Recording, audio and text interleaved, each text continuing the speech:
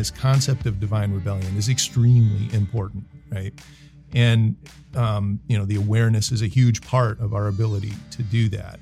And what we sought to practice, what we set out to practice over the holiday season, right? We offered that as an invitation for others to kind of see that in their context and begin to ask the questions of what that might look like for them. And all of that is really, really good. And there's more good news here, though, right? In what we have discussed so far, we've kind of come at it from the angle of how do we resist, right? How do we begin to reclaim things and take stuff back? And the last piece that we want to get to is really starting to open the door to how do we begin to take the offensive. Well, welcome to The Intentional Dad, the podcast for men and families on the journey to embrace and fulfill the promise of fatherhood. It is 2024. Happy New Year. And we are back in the studio, Pete and I. We have just a little bit more to do. So this is kind of a bridge from what we spent so much of our time working toward in 2023. One last installment to bridge to the new year, wrap that up. But where we're going with this is an invitation for what's ahead in the new year. And we'll unpack all of that in the course of this conversation. But Pete, welcome back. I'm really happy to have you one more time just to wrap up all the work we've been doing here. Thanks, Eric. Happy New Year. Yeah, Happy New Year. So we're already halfway through January. I'm like, what? Where's it go? Right? Yeah. Where's it go? So, Pete, this is kind of a bittersweet day for me because I've had so much fun doing this with you, and as we've done this, we've both kind of just had a chuckle at just how much we've discovered that we want to talk about. Right. And we've done this for almost 20 years now, this kind of thing. And we just get going, but we should have been recording 45 minutes ago. Yeah. I think our best stuff is on the table already. Yeah. So we have come a long way. We really have. And so much of what we have done has really painted most of the picture of what we want to share, but we do have one more really important idea that we want to get on the table. And so that will wrap up this series, which is this question of what story are you living? And we asked the question very early on just to put a wide open invitation out there. And in asking that question, we help to illustrate a contrast between what is the true story and what we began calling the shadow story. And so bit by bit, we've just been looking at different angles of things that are important as we ask that question and understand more clearly what the invitation is and has been, and this ongoing invitation that we've got. And it came together really at a just really opportune time because one really important concept that we began to explore was this idea of divine rebellion.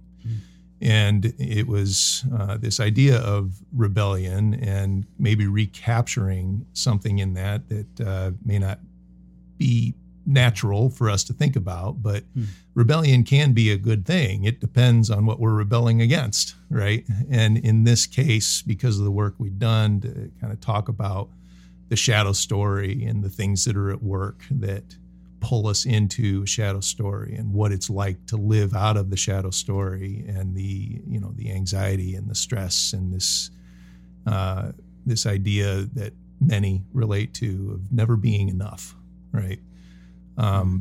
And living in a world that we had talked about as a universe at war and an enemy that hates us and is warring against us, and the world that we live in that is under the influence of that enemy, and all of that coming together to conspire against God's invitation to go into our inner world and to begin to understand what's happening at that level and to begin to discern invitations that he has for us. Yeah. Really a journey of healing and transformation that opens the door for us to live out of the true story in a way that we experience it. And it begins with understanding that that's there. Yeah. And and the difference between the two is what we started to call the sacred gap, right? And so, what we got to with the discussion of the divine rebellion was, okay, how do we start to move into that gap? How do we start to chip away at the things that are part of our experience, what we know to be reality, and move into the true story as our reality? Yeah. And so that was divine rebellion, right? Mm-hmm. And at Christmas time, we wanted to take a second and say, what does this look like practically to exercise divine rebellion during the holiday season? Because if there was ever a time of the year that we feel the conspiracy against our inner world, I know from my experience, and Pete, you shared this, when we talked about it, just how much we feel that during the holiday season and how many things are coming at us and how many demands there are. And, without any awareness, we just kind of get swept along. And these things that we hope for in the holiday season, we get to the other end of it and we look back and we're like, what happened? Yeah. Right. And so we talked about that, and it was a beautiful conversation. Really enjoyed that. But there was one thing you said, kind of almost in passing as we were wrapping it up, is that we should have a check-in. And I think that? you did. You did. And I think we should, because I think that's going to lead us to what we want to talk about in this last installment, right?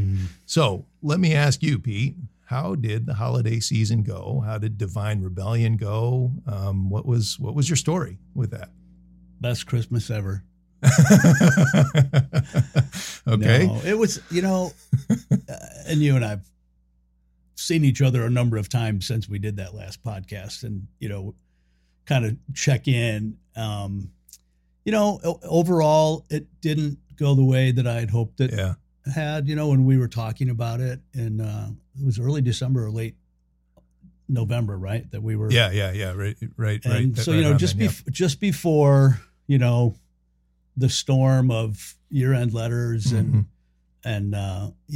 stuffing and folding and stamping and licking and that whole fiasco, that just sort of started this momentum of like having a lot of things to do at the end of the year, procrastinating on some of them. So like, hey, you really have to get them done now. And so part of that is the enemy, part of that is my own my own humanness, my own story. But nonetheless, it put me in a mindset of always just feeling behind the whole time. And I chuckle because I thought of our conversation many times over the month of December and even into the new year, of how that's not the way that I wanted to live, react, I mean, there's family dynamics, there's, there's financial dynamics, there's, year-end stuff for, our ministry. And, while I've always trusted God and he's always been faithful, and he was this year, there's that seeps in, that little bit of scarcity, that little bit of, what else can I do? Right? What else can I do? So overall, I think, I had hand surgery in October, and that was, I'm still in the middle of recovering from that. And certainly that month there's so many things to do, and I just couldn't do them. So then there was this low level frustration of, and even going back, why did I choose to do it at this time of year? All of those like second guessing and, those kinds of things. So, and then, there was some rest. There was great time with family. There was awareness. There were moments of divine rebellion, but not as many as I would have hoped, or as that we sort of confidently spoke about. So that's the reality of it. Yeah. Right? And that's such a huge difference, right? I mean, awareness is one thing, but then you kind of get in the reality of it, right? I mean, we had a saying in my military days, right, that the first casualty of war is the plan, right? Yo, man, is that ever true? And it just really rings true, right? Yeah. And this, this concept of warfare, we did spend some time over the last year talking about that and the reality of it. And it is really helpful, because if you don't have that perspective, then it's really hard to make sense of all of this. But we worked hard to be aware. We had a plan. Mm-hmm. What happened? And Pete, I resonate with so much of what you're saying, right? I mean, we were really exercising awareness. Yep. We knew what we wanted to look for. We knew what we wanted to be prepared for. Mm-hmm. And in many ways, I think both of us would look back and say, thank God, because we were ready to address things because we could kind of see and sense what was going on. Right.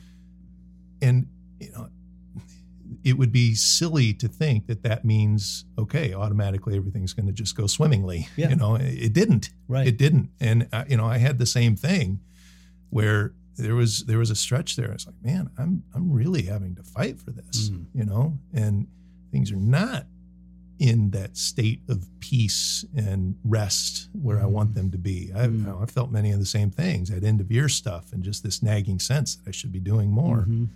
Not enough, right? I mean, there's that story kind of trying to play itself out, right? And so we really had to fight for it, and we did. And part of the story is, did it go exactly as we'd hoped and we pictured? No. Yeah.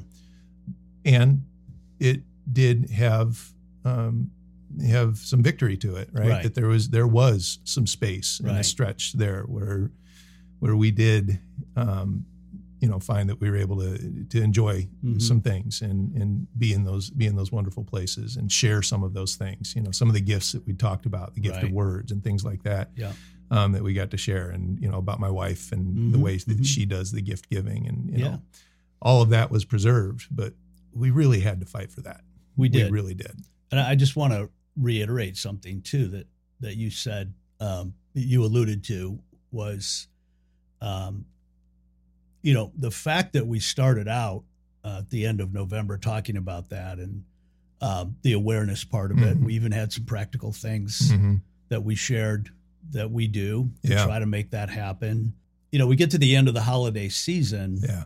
And, it's easy to look and go, wow, that didn't work out very well. Right. I kind of blew it there. Right. It's easy for me, and I'm sure most every other person, to go to shame over that. When we have an awareness and we try to accomplish something like that, and we get, and I want to say there were, because of that awareness, there were some victories that I probably would not have gotten or experienced had we not spent that time talking about it, thinking about it, even praying about it. But I just want our listeners to realize that it's not a one and done. It's not a, oh, hey, I've got a list of things I'm going to do for Christmas, and I'm going to make sure that we take time, for my heart and for my family, and things I love. And those are all wonderful things, and we all desire them to happen. And as you were just saying, life happens. It's more like being on the beaches of Normandy than we even realize. Yeah. And so I think I just want to give us and our listeners grace. Right. That, hey, I think transformation is a lifelong journey. Yeah. It's not a course that we take at church. It's not it's not a book that we read. All those things probably filter in to help. It's a lifelong process. Lifelong. We've been doing this a long time, buddy. Yeah. And it's, we're growing in our awareness and our desire, and we still, get tripped up once in a while. Absolutely. I mean, the realities are there, and they hit us. And, it's not a question of if you're going to experience warfare and difficulty. It's when and how, right? So, and it came at us. And, again, just in the context of things that we shared in the past about how this story unfolds, it's not like an every once in a while thing. It's moment by moment sometimes. And that's just part of the reality. And that's part of what you learn to be okay with, But you also want to have some clarity on what's going on. And, that's really why we had one more installment in this series we've been doing, Pete, because we have covered a lot of ground and we've put some really important ideas in place. And this concept of divine rebellion is extremely important, right? And, the awareness is a huge part of our ability to do that. And what we sought to practice, what we set out to practice over the holiday season, right? We offered that as an invitation for others to kind of see that in their context and begin to ask the questions of what that might look like for them. And all of that is really, really good. And there's more good news here, though, right? In what we have discussed so far, we've kind of come at it from the angle of how do we resist, right? How do we begin to reclaim things and take stuff back? And the last piece that we want to get to is really starting to open the door to how do we begin to take the offensive, right? Right. How do we push back in a way that reclaims ground, right? And reclaiming ground, different ways to think about that. That is healing. That is transformation, okay? And it is an invitation to go deeper still, to look at what is going on in our lives in these moments and begin to ask very pointed questions that add to the picture of what we're tuned into, what we're aware of, and what Jesus invites us to begin to do with that. All right. So, new language. It's our last podcast, yet there's still more new, right? Yeah. And so we're going to put on top of everything that we have talked about with all of these, two more ideas that go hand in hand. All right. And here's the language. It is this idea of messages and agreements. All right. So messages, what that is, it connects with things that we have talked about the enemy's playbook, right? And we took a look into who he is. We kind of took some steps to know our enemy and his backstory and his hatred for us because of his even deeper hatred for God. And because of his hatred for God, he hates what God loves the most, right? And so we talked about that story of how he has taken his war with God through mankind, right? And then we took a deeper look into how he works. And we saw the general categories of the lies that he works with. And shockingly simple that, in some way, shape, or form, as he begins to weave his web of lies, he's working two major lies together. You're not good and God's not good. You're not good enough and God's not trustworthy, right? Something along those lines, attacking the true nature and character of God and your worthiness, right? That's his playbook, okay?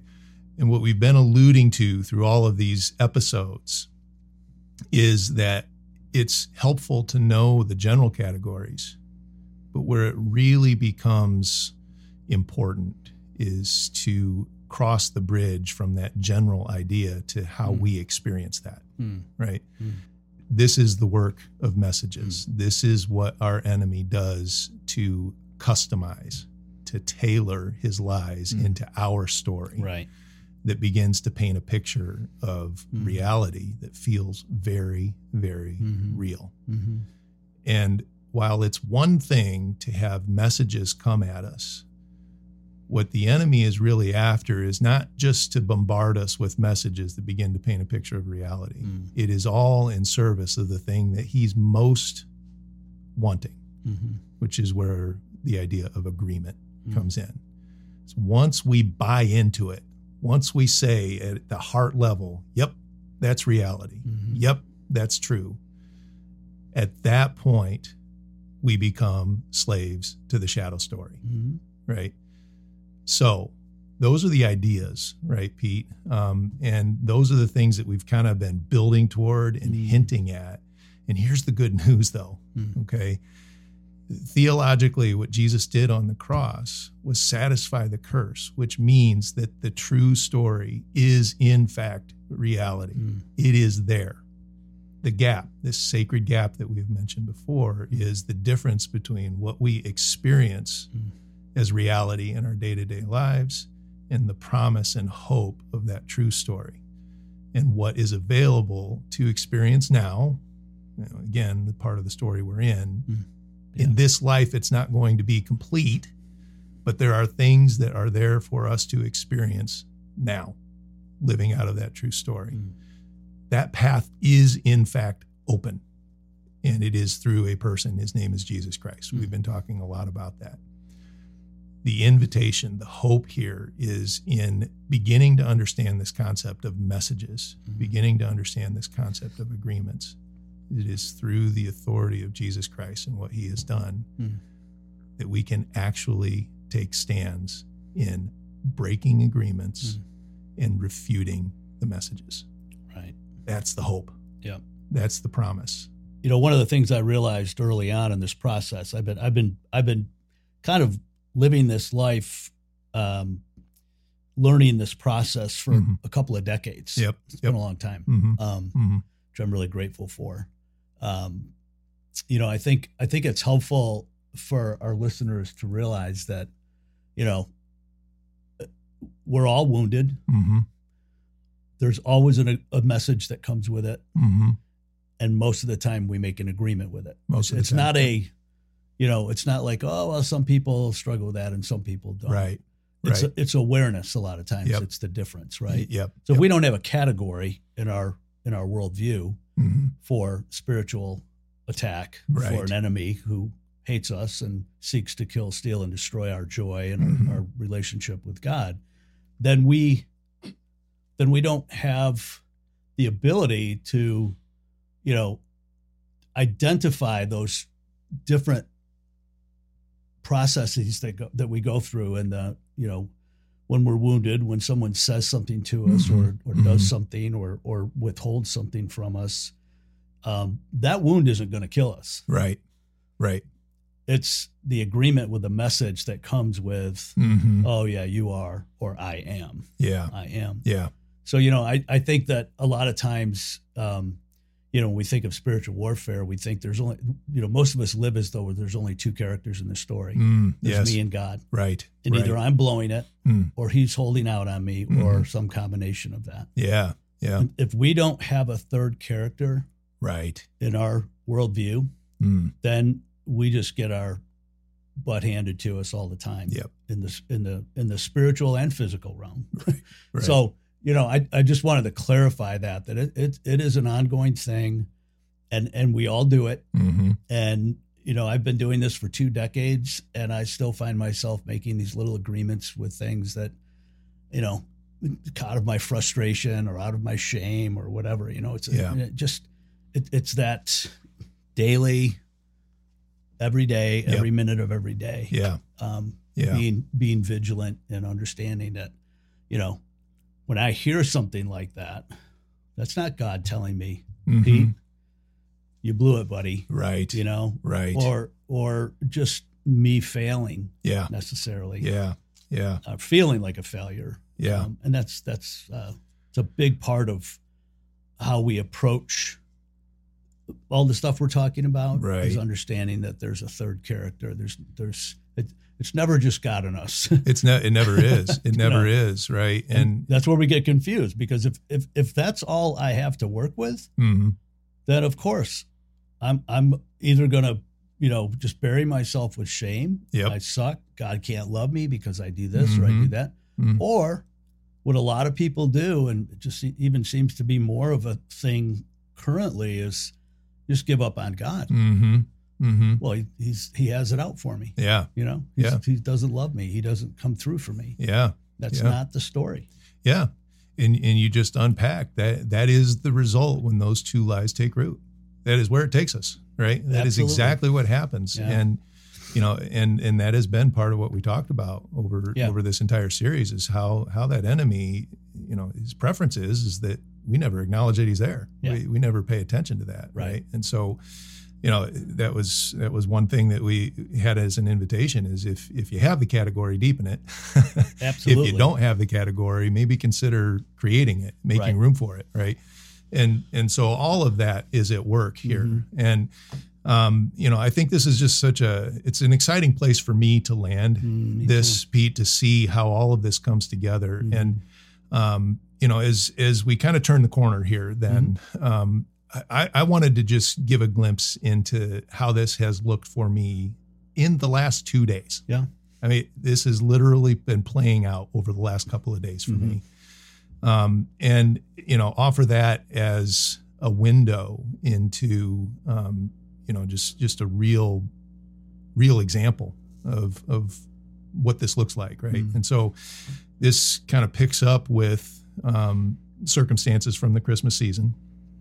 And we got my daughter a nice gift. We got her, some headphones.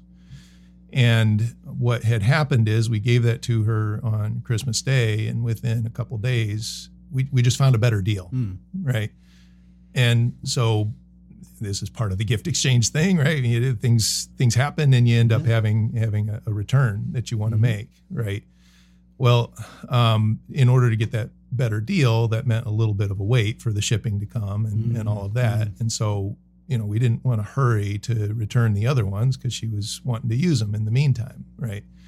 Well, there was a deadline for the return, and I knew about the deadline and I knew the date, but something happened in my connection with that, and I had aligned that date with yesterday. Only to find out on the day before that I was already past the deadline. Oh no! So now you have two sets of headphones. I have two sets of headphones. But right? One was cheaper. One was cheaper, right? And so it's not funny. Sorry. Well, it kind of is. But in the warfare that began to come, and this is if this is a new thing for a listener. For me, when I begin to experience warfare, my inner world starts to feel really spun up, really strained, right? I begin feeling things internally that I'm really unsettled, right? And something like that is like, oh no, and you just feel that weight of, ooh, that's a costly mistake, right? Okay. Here is the invitation to look under the hood. Here is where divine rebellion, we see that there's another step that actually becomes a huge window into things, right? If you allow space, practice this divine rebellion, first of all, to give space for the curiosity. Whoa, okay, there's that feeling. Look closer. What is it? What am I feeling? Yeah. What am I thinking? What is causing pain here? And this is what I took steps to do, because again, we've been at this 2 decades, right? This is something we've learned to do over the years. And again, the question isn't if you're going to experience warfare, it's when. All right. And so we've learned, right? Okay, there's something going on. Pause, look. Be curious, ask questions, right? And so I did that. And for me, the journaling thing is really helpful, right? So I wrote things like this in my journal as I began to look. I began to realize there were things I was feeling, and when I put words to it, it went something like this. You're going to be stuck with those headphones. You're such a fool. How could you miss the return deadline? How are you going to make this right? What is your plan? You don't have one, do you? Of course you don't, because you're just a stupid, careless, ignorant boy. No, prove it. Make it right. It's up to you to make it right. There's a lot of yous in there and not I's. Yeah. Isn't that interesting? Yeah. How that oftentimes when we take the time to listen to what we're actually saying, what's being said. Yeah. It's you are. Yeah. Not I am. Yeah. Yeah. We don't claim that about ourselves. Yeah. It's the accuser. Yeah. And we repeat it the way it kind of comes into our memories and into our trauma and into those different parts of our, being the careless little boy, right? Yeah. Well, that was a long time ago. Yeah. But he can still kind of poke into that. Yeah. And very interesting. Yeah. And I feel you in that, it's from the standpoint of making those kinds of mistakes that aren't the end of the world. Yeah. But you just feel the shame of, I blew it. Yeah. I should have been more responsible. Right. I should have been paid more, all of that. All of that. Yeah. And that, Pete, what we have learned over the years, messages. Mm-hmm. Okay.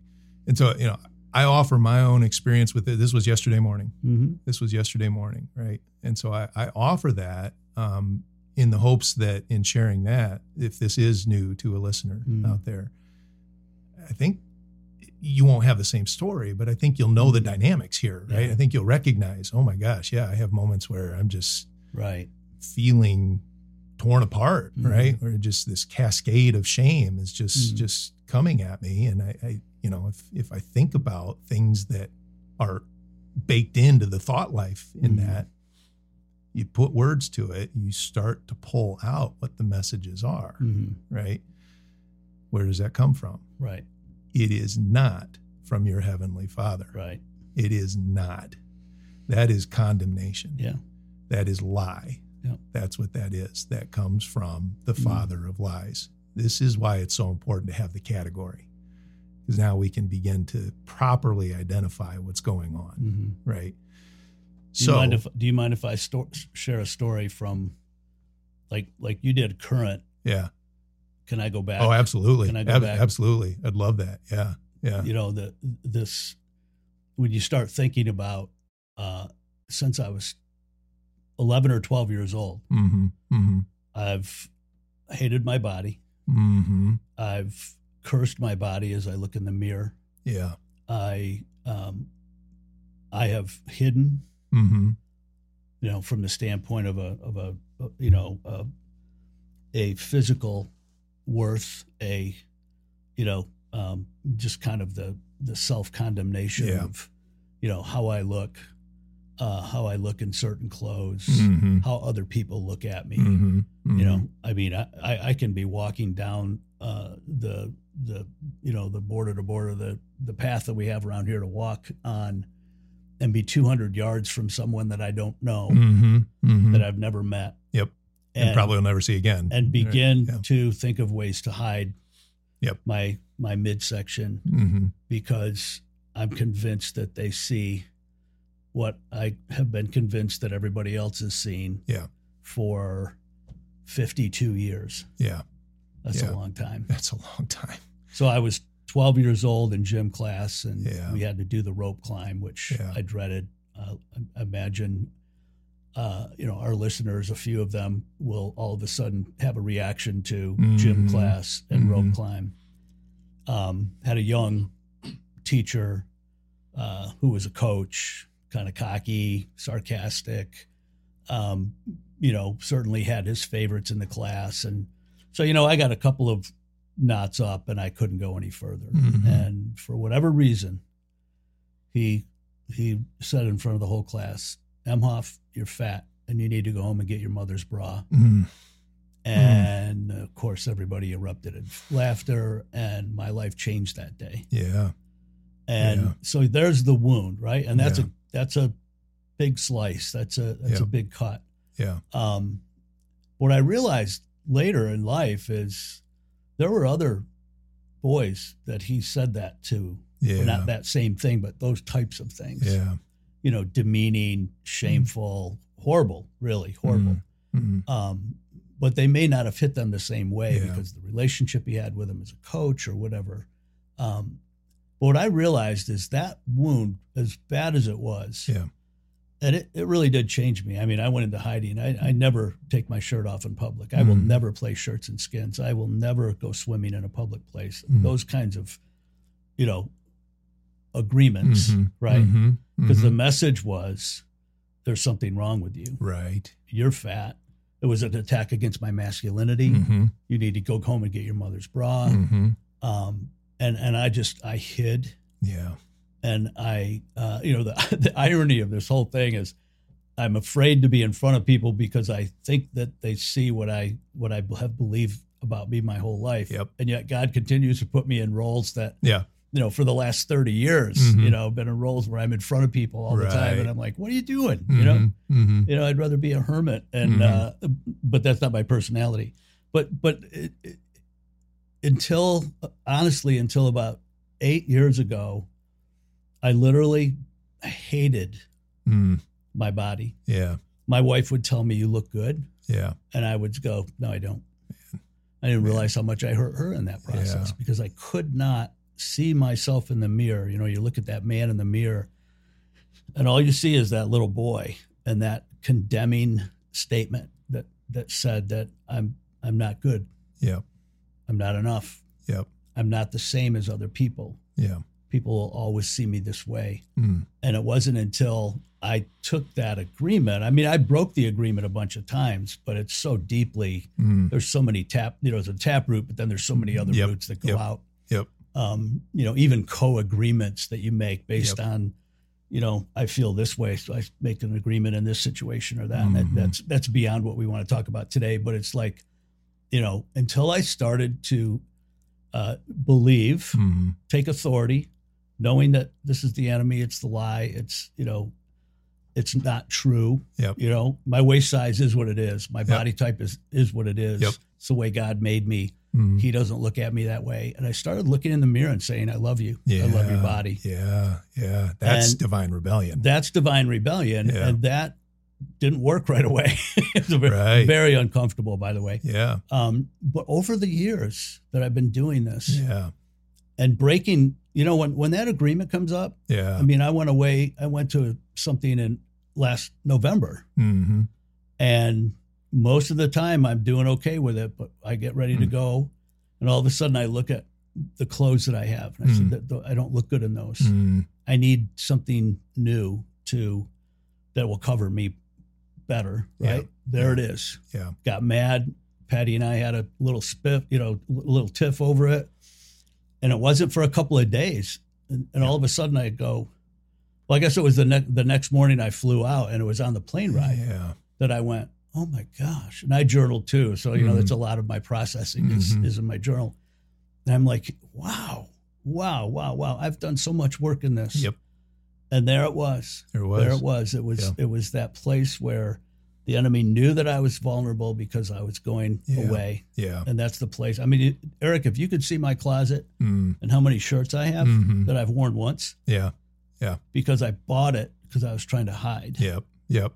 Not because I needed a shirt or I wanted a shirt or that's the shirt that I've always wanted. It's I needed to buy it in order to hide. Yeah. And that's,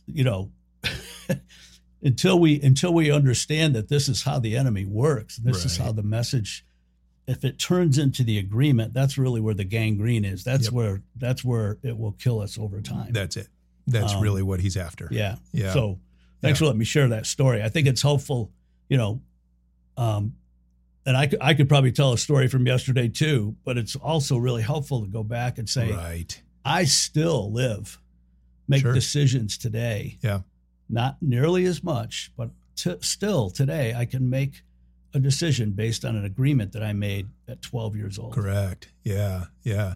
And that's that ongoing story of healing and transformation, which you had alluded to, that this is not a one and done thing. This is an ongoing thing. Understanding is deepened in awareness of the story we're in, where we're at in it right now, right? This is going somewhere.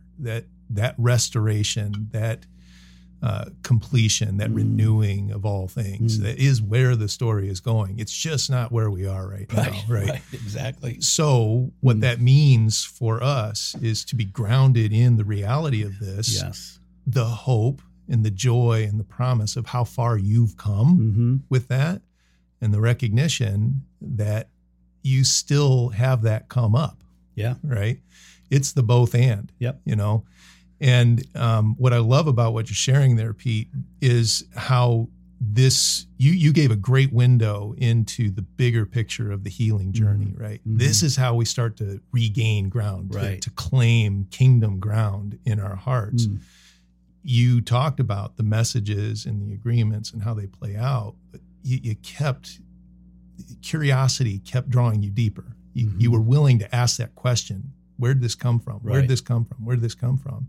Until you got back to a key moment that the enemy seized on when you were a vulnerable 12-year-old. Yeah. Right? So, the concept of wounds is baked into this, right? And the messages and the agreements all offer windows into our story. Yeah.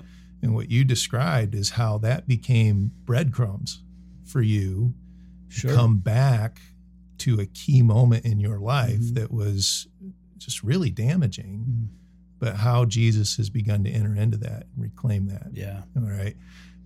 That is the hopeful picture of all of this. That's what I call an offensive, right? We're no longer just resisting at that point. We're taking ground. Yeah. We're taking the fight to our enemy, and we're walking things back, going to key moments and meeting Jesus there. Yeah.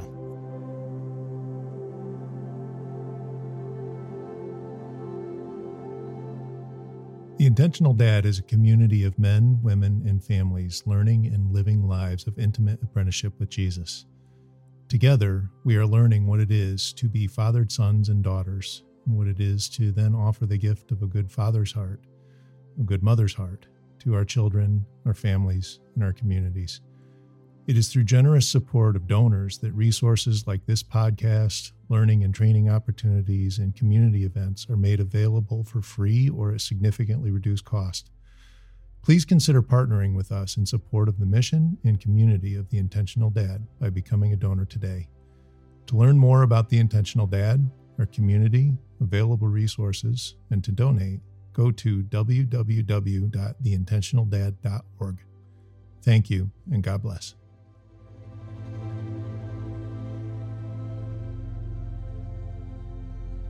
That's what I call an offensive, right? We're no longer just resisting at that point. We're taking ground. Yeah. We're taking the fight to our enemy, and we're walking things back, going to key moments and meeting Jesus there. Yeah. Right. And beginning to reclaim and reinterpret and understand that something really precious was lost in those moments, which is the truth of how you're held in God's arms and the truth of his heart toward you. Right. And those things begin to be recovered, and we begin to experience healing, and we begin to experience the true story. Yeah. Right. But it's a process. It is. Right. And that's the other thing that I love about what you're sharing there is you took the steps of divine rebellion to stand in front of the mirror and break the agreement.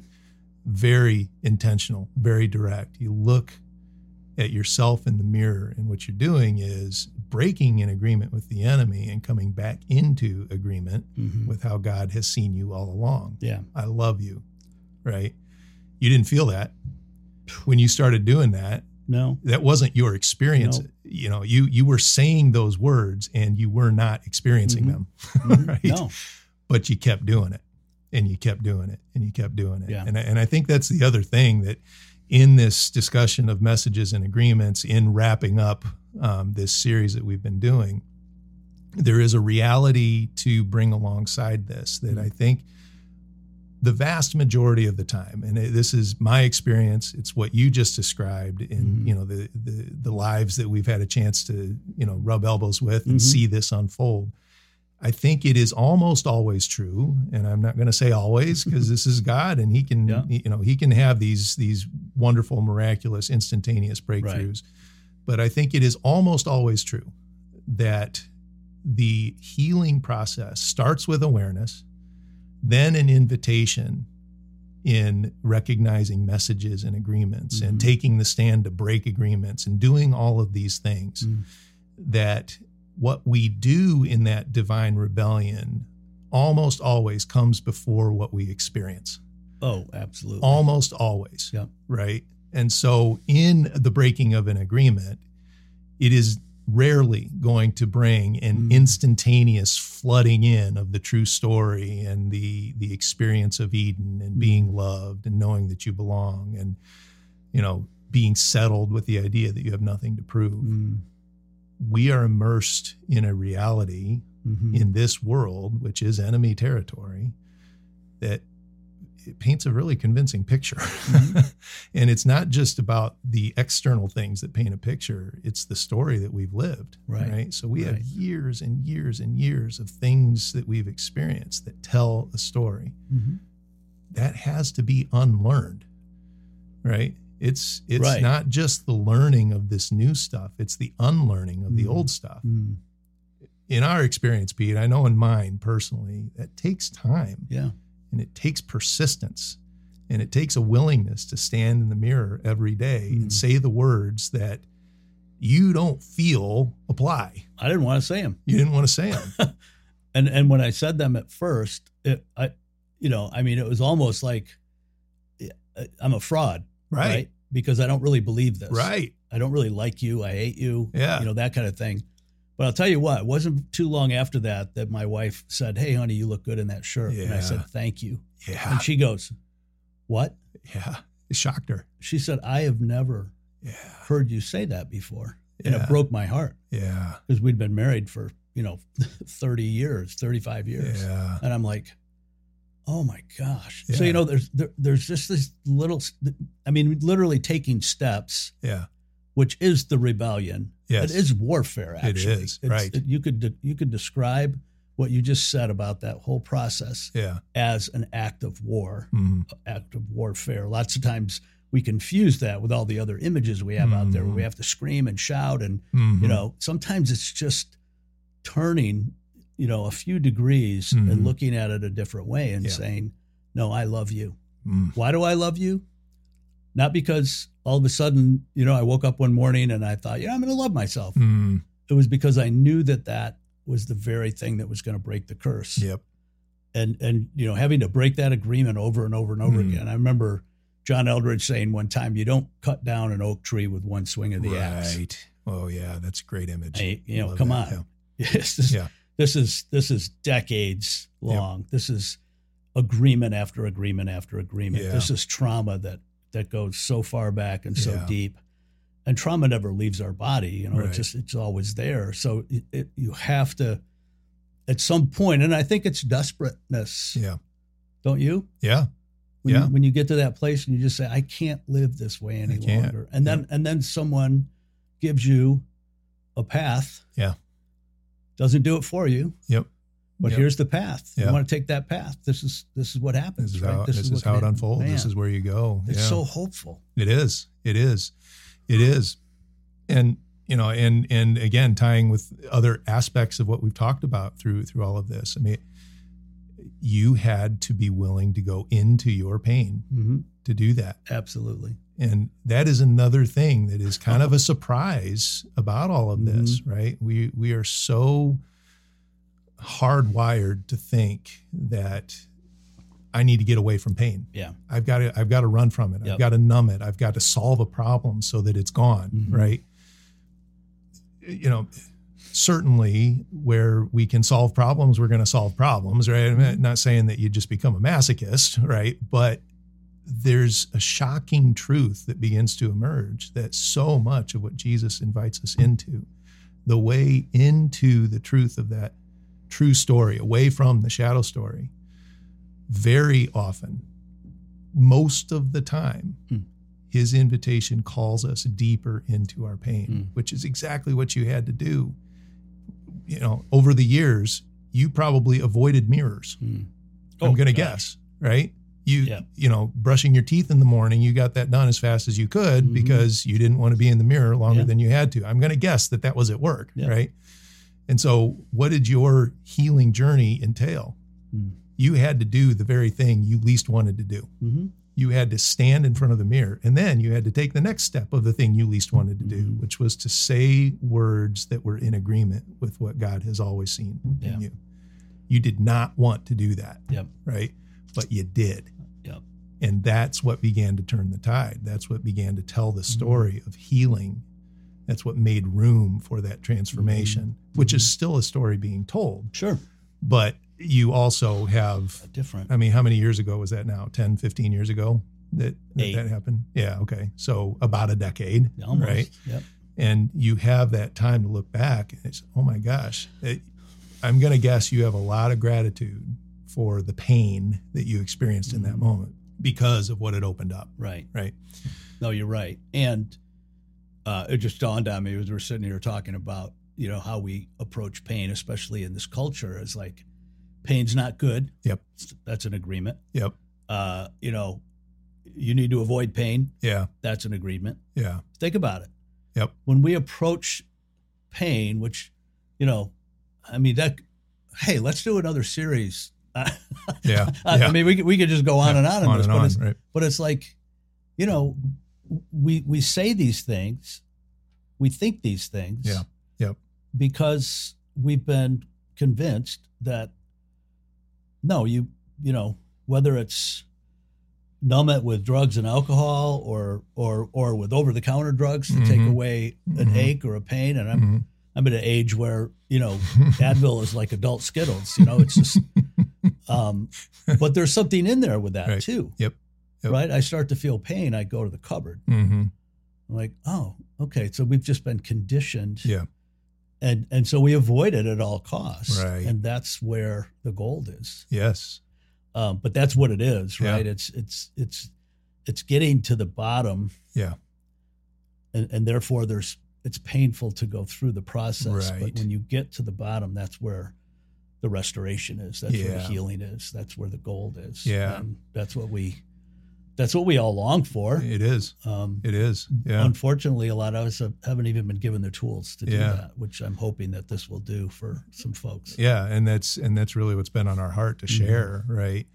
And and that is a good reminder again, just for all the more clarity on what the invitation is. When we talk about an invitation to live out of the true story, we are not talking about a pain-free life, right? That is not the promise. That is not the invitation. Look no further than Jesus himself and for the life that he lived, right? I mean, he was called the suffering servant. He was no stranger to pain. And, this is so much of, little opportunity here just to talk about our bigger circle, Pete, right? And what we experienced through your ministry, which you have done for so long, is each Wednesday night you have, I call it the fire. Some guys call it the burn, whatever. I mean, we come together, and every Wednesday night, we have questions that are kind of standing questions that we kind of insist with each other that we're going to look under the hood, right? We're going to go to the deeper things. We don't really have a lot of interest in talking about what we know. We want to know what you're living, right? And so you, years ago, kind of found a way to circumvent the things that can rob us of that with a couple of really key questions. And, the one that most comes to mind is, how's your heart? Right? Yeah. And then the follow on that happens is, a lot of times it's knee jerk. Oh, it's good. And I'll invite you. What do you tell them, Pete? Well, I mean, I don't have a standard response other than, that's not good enough. Yeah, well, that's what I mean. That's not an answer. That's not gonna cut it here, my friend. And there may be other environments that works, but not here. It's not why we're here. Yeah. It's not why we're here, right? And you have just such a loving, gentle way of doing that. And sometimes, other guys you're a little more forceful with, but it's all in love, right? And it's so beautiful what happens. And this discussion, I was just really tuned in the last couple of weeks.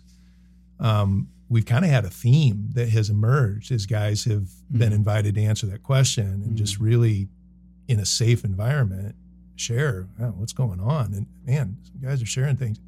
There's a lot going on. They're being bombarded. I mean, I'm feeling a little something over headphones. I mean, these guys are talking about their livelihoods. They're talking about generations of family-owned businesses and situations going on there. They're talking about the joys of being a newlywed and some of the things that are challenging in that, which I mean all of these things, right? And we're just sharing in these stories with each other, and there's a theme that's coming up again and again and again. And if I could put one word to the theme that keeps emerging, it's surrender. Yeah. And what I mean by that, guys are being invited into their pain. Yep. To go deeper into it, not to run from it, right? I mean, the knee-jerk thought is, I got to fix these problems so I don't feel pain anymore. Yeah. That's not what's emerging. That is not the path of apprenticeship. No. The path of apprenticeship in each of these stories, big and small, is the way Jesus is gently, lovingly, hopefully inviting us deeper into our pain. And one by one, as those guys share those stories, we realize we're not alone, right? And certainly not every guy in there is in the middle of a storm right now. We were talking about this. Some guys are in a season of rest, in a season of joy. And that's part of the story too, right? Yeah. But it is a story that, I mean, any good movie, how boring would it be if it was just always, you know, people dancing in a field of flowers, right? Or never any restoration. Yeah. Any redemption, right? That I don't like movies that don't have redemption. Right. That's what we all long for. Right. Right. That's our Eden heart. It is. It is. And you know, just a caveat of, you mentioned, you know, some guys, you know, are in a good place right now. Yeah. It was just so cool. One of the guys that's really struggling and shared his story, and you know, he turned to this other guy who said, you know, right now I'm, you know, kind of hate to say it, but I'm actually doing pretty well. Yeah. And he goes, I celebrate that. Yeah. And that was just so beautiful, right? Yeah. I mean, here I am, you know, holding on by a thread. Right. But rather than, you know, I think a lot of times guys go, oh, well, great, good for you. Yeah. You know? Yeah. But no, we can celebrate that because you haven't always been there. Right. And you won't always be there. Right. I mean, this is life. And in fact, the one who said that, we know. I mean, you know, gosh, yeah, he's been through it all. He's been through it. He's been through it. Right. So yeah, it's really beautiful. Yeah. It's really beautiful. Yeah. And so that's, you know, I think maybe as we kind of bring this home, Pete, you know, I think, first of all, it was such a joy to have had this on our hearts that we wanted to do something that we could offer and share with listeners out there, these different things. And each podcast kind of had its own invitation, right? And that was the heart of everything that we offered, was an invitation. And it still stands, right? So, you know, the invitation here is to bring this in, and, you know, God bless. I hope there's clarity for you in this, and that you begin to find more steps forward in this fight for your heart, and this fight for the true story and the freedom of all of that. But I have a much bigger invitation that is on my heart in all of this. And Pete, I know for a fact it's on your heart because you have been doing this for 2 decades. An invitation, your ministry is primarily focused on the men that you interact with, and the invitation you have for them. And I just want to give you some space, Pete, to talk a little bit about what you do and what your invitation is for listeners out there that, you know, have been on this long journey with us. Well, thank you, Eric. I appreciate that. Yeah, I mean, it's what I do is pretty simple, honestly. I make myself available to men, and I try to create safe places for them to share their broken stories. Comes out of my own personal experience of, you know, getting caught looking at something I shouldn't, and, you know, the graciousness of my wife to say, well, I don't like it, but it's not gonna affect our marriage unless you don't talk to someone, right? I mean, and, you know, almost scarier. Like, who? Yeah. Who do I talk to? You know, my boss? No. Honestly, I went to my pastor, and he said, I don't have any time to meet with you. And I was just like, what? You know, what do I do now? And had a small group of guys, but they all had kids in the ministry that I was in. You know, it was just a weird, you know, kind of busted. And now what do I do? And I didn't have a safe place to go. And sure, I didn't have a list of men. The reality is I was meeting in a small group with these, you know, back in the, you remember the Promise Keeper days, right? Yeah. Iron sharpens iron, and authenticity. And it was good. We had a good, you know, we met every Saturday morning, and it was a good group of guys. But I didn't want them to run out of the restaurant, you know, when I told them that. But I didn't have a choice. After 3 or 4, you know, attempts of doing something different, I realized these are the guys. And you know, kind of surprisingly to me, I really did think the reaction was going to be more negative, but they all leaned in and said, you struggle with that too. Yeah. And I, of course, felt some relief, that, okay, they don't hate me. Mm-hmm. But almost immediately I was like, hey, wait a second, guys. We meet every week in this authentic, iron sharpen irons kind of a situation, and we don't know this about each other. Mm-hmm. I mean, there's a lot of shame around it, but come on, this is why we meet in community, right. At least theoretically. Yeah. Until it got, pretty uncomfortable, and you didn't want to share that with anybody. Yeah. So, anyways, long story short, I ended up getting a hold of a copy of Wild at Heart, and it sent me down a path of healing and restoration and transformation. And I left the ministry that I was in and started this ministry literally to create safe places for men to bring their pain. Yeah. And the fire, we've been doing that for like 16 years now. Yeah. And it, started out, we only did it during the part of the year that was comfortable to be outside. And now we figured out a way to bring heat into the garage, and been doing that for a number of years. So it's weekly, it starts around 6:30 or 7 and ends when it ends. Lots of guys stay a couple hours and leave, but there's some guys that often feel more comfortable, sticking around. And when the crowd's smaller, feel a little bit more comfortable sharing. So, that's one thing I do. The most significant thing I do, honestly, is meet one-on-one with people. And I'm always available to meet and listen to a guy's story. It's always about the story. So I'm always going to ask you, how's your heart? Tell me your story.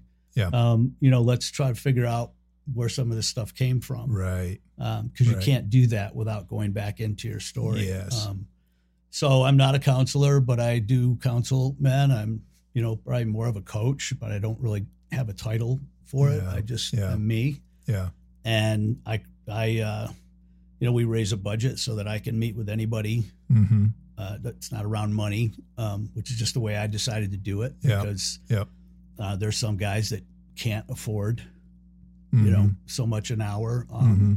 Or there's stigma with having to pay somebody for that or whatever it is, but it's worked for me. And then we have weekends, kind of built around the message of Wild at Heart, and try to get men away for a shared experience with other guys, and expose them to a message that's really transformational. And but mainly one-on-one, helping guys walk through their story. And all of those things that we do, the bottom line is we try to create a safe place. So men don't feel shame. They're not condemned. They're not judged. They're not taught.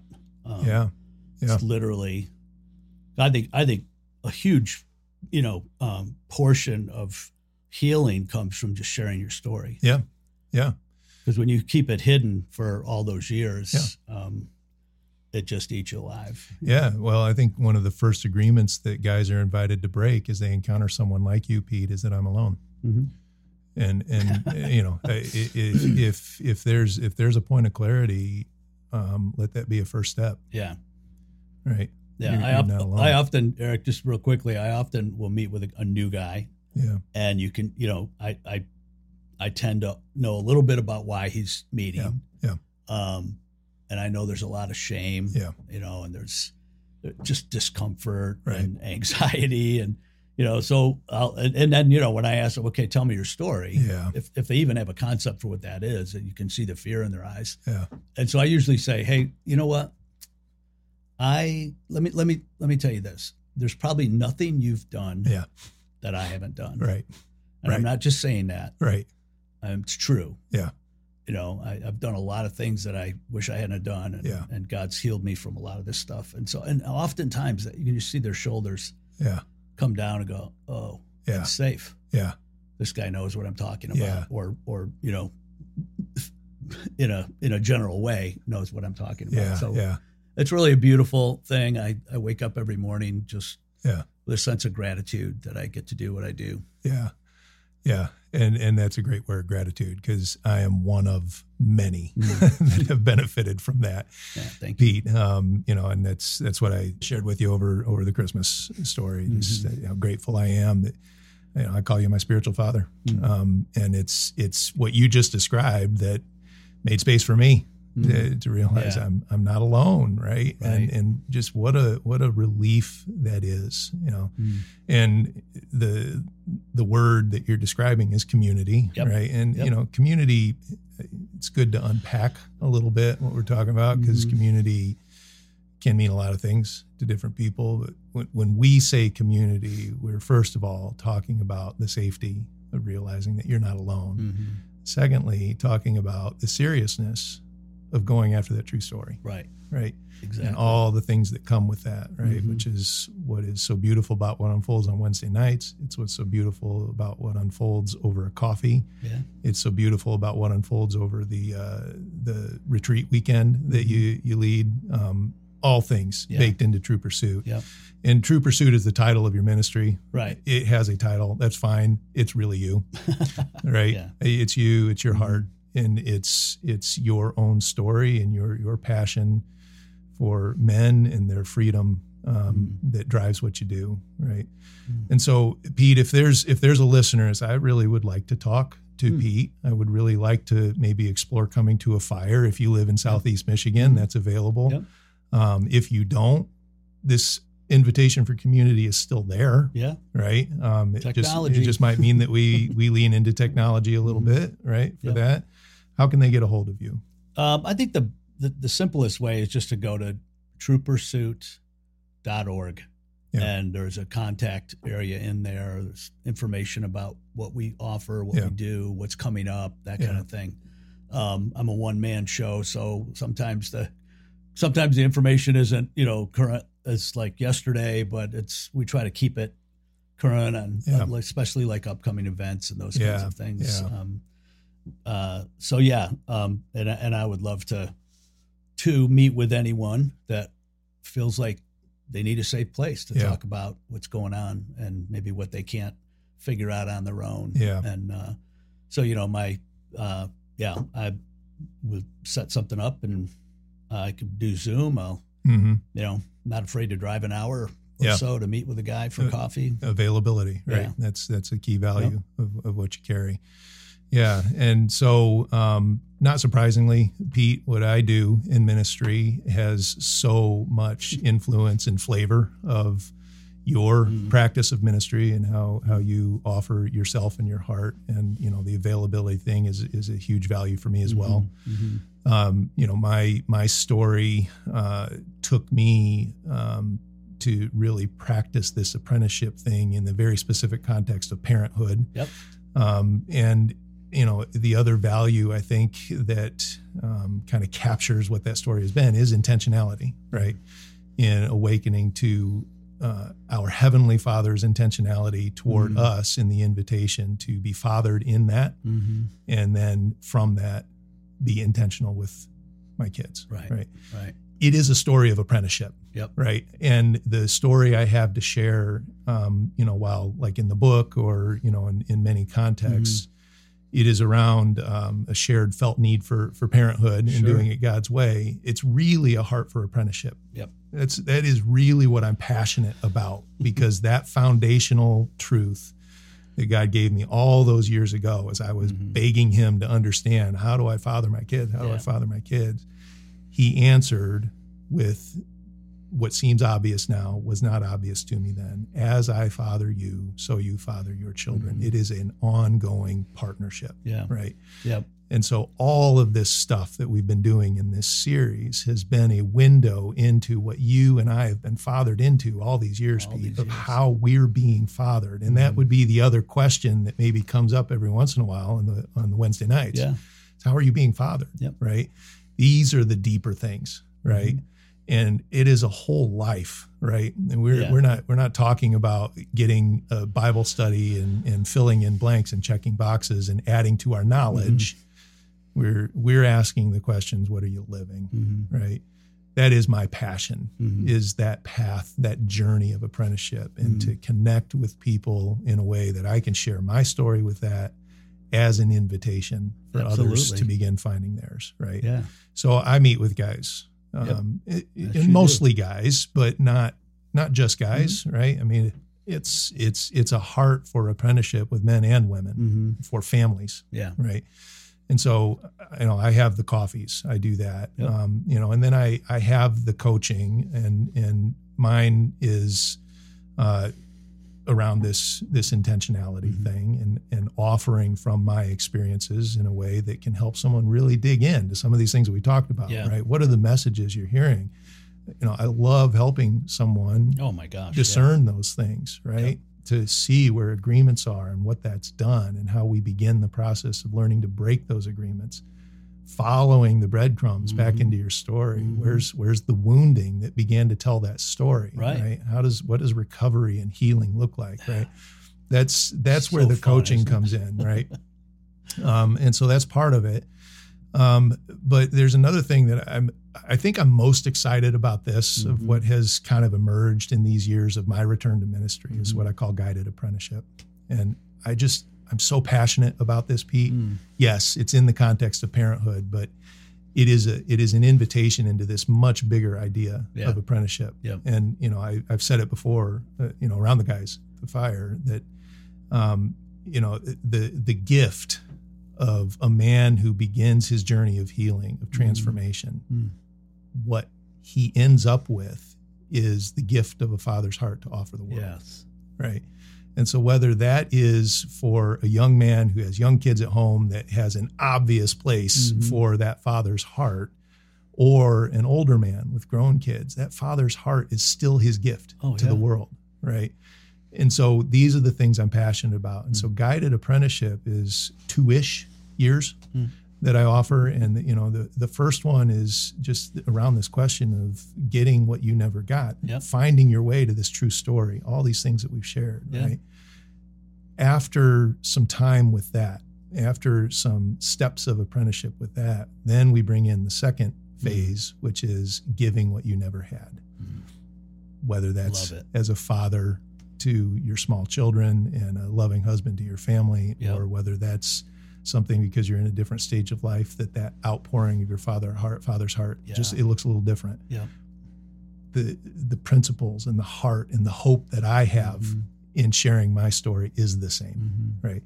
So those are some things that are available, things that are, opportunities that are beginning to emerge here in Southeast Michigan locally, but like you, I'm not limited by geography, right? Nope. So there's electronic means to enter into this.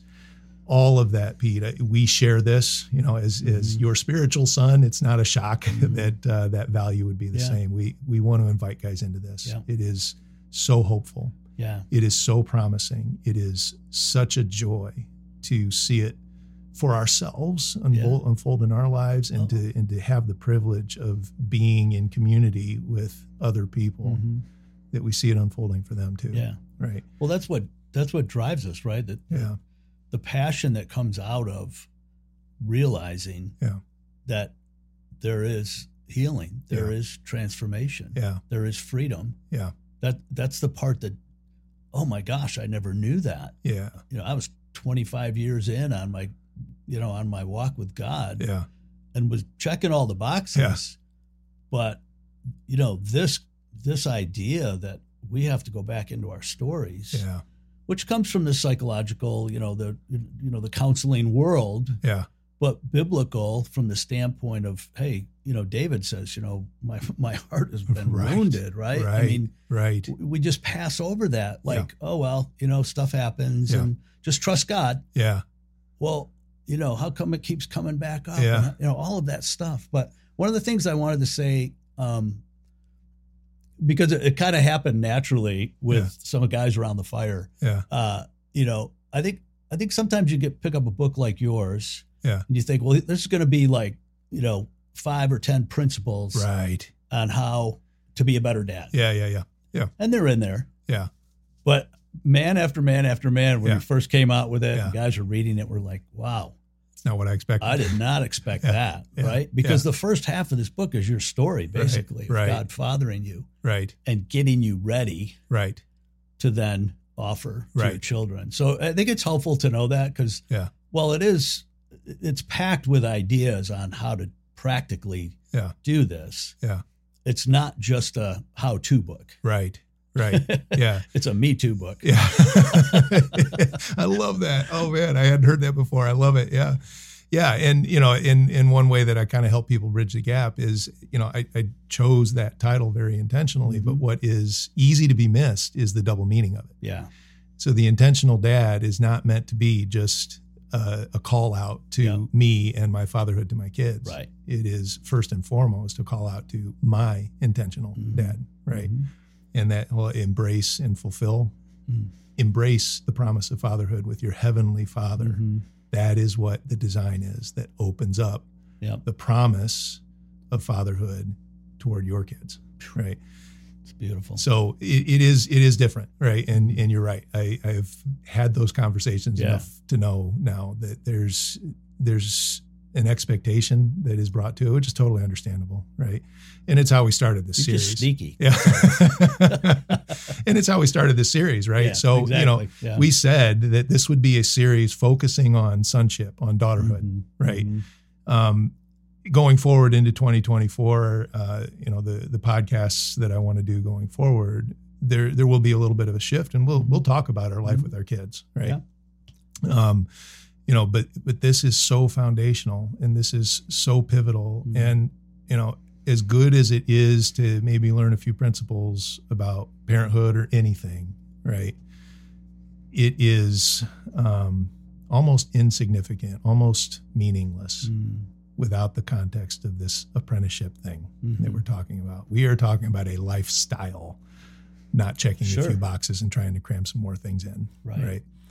So, and that's our invitation. That's our heart, Pete. And that is what has been so fun for me to share with you through all of this. Is knowing that we have such a long story of this life of apprenticeship together, and the things that we've had the privilege of sharing over all of these years with all the other guys that we do community with, right? And it's just a heart for anybody out there that the Spirit stirs. We wanted you to know that our arms are open, our community is open, our hearts are open. And you can reach out. So I guess that's one other thing I forgot to mention is to reach me, you can go to theintentionaldad.org, and similarly find a way to contact me there, contact through the website. And there's a lot of information about these things that I offer as well. Wherever that takes you, our hearts and our arms are open, and you are so welcome to join us on this adventure called apprenticeship. So Eric, I just want to say thank you. This has been such a fun, important, but really fun to do this together.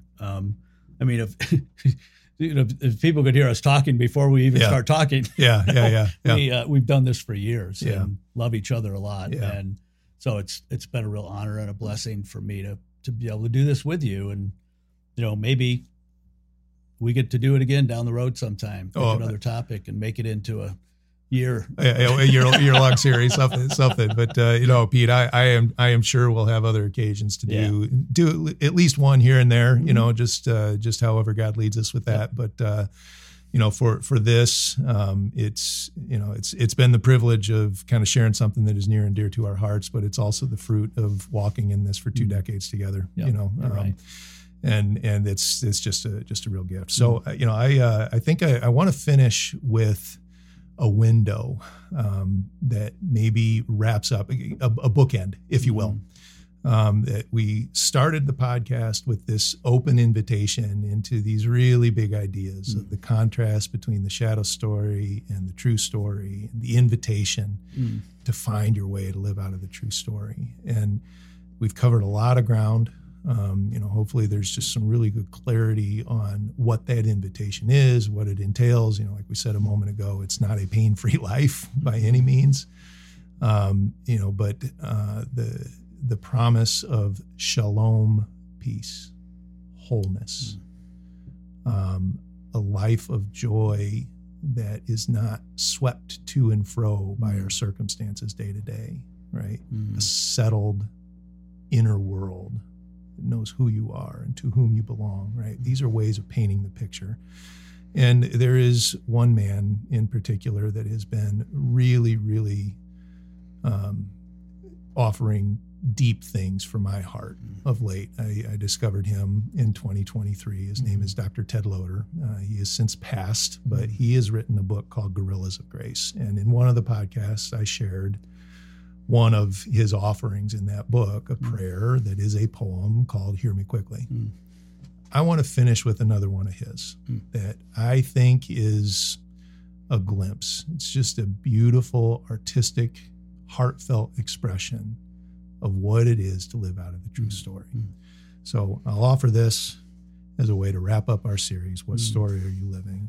And it says, let wonder have its way with me. O God, your gracious spirit moves over the mysteries of living and dying and is strangely present to me in the falling leaves, the call of the wild geese, a child's birth, the light in a friend's eyes, the sudden lifting of the heart, and the deep longing which brings me to you now. Make me aware of your presence, that wonder may have its way with me. My passion be released, my confidence renewed in the depths of your holiness, until for a moment my longing for you be fulfilled, and I know I am really free to share bread and intimacy, to laugh and exchange mercy, to be at ease in my struggles, bold in my loving, brave in facing down my terror, hopeful in the rising music of your kingdom, joyful in my living and graceful in my life, becoming a song of praise ever sung to you. The true story. Friends, that's the invitation. This is maybe just a beautiful way to capture what it is Pete and I have had on our heart in walking through this for most of 2023, and here's a bridge into 2024. The invitation, of course, is captured in each of those podcasts that we shared, but the broader invitation is an ongoing one. The true story. This life of apprenticeship, this promise of healing and transformation that Jesus is inviting you into. This is our hope and our desire for you, dear listener. So thank you so much again, Pete. Thank you, listener, for joining us. And may God bless you and your family very richly.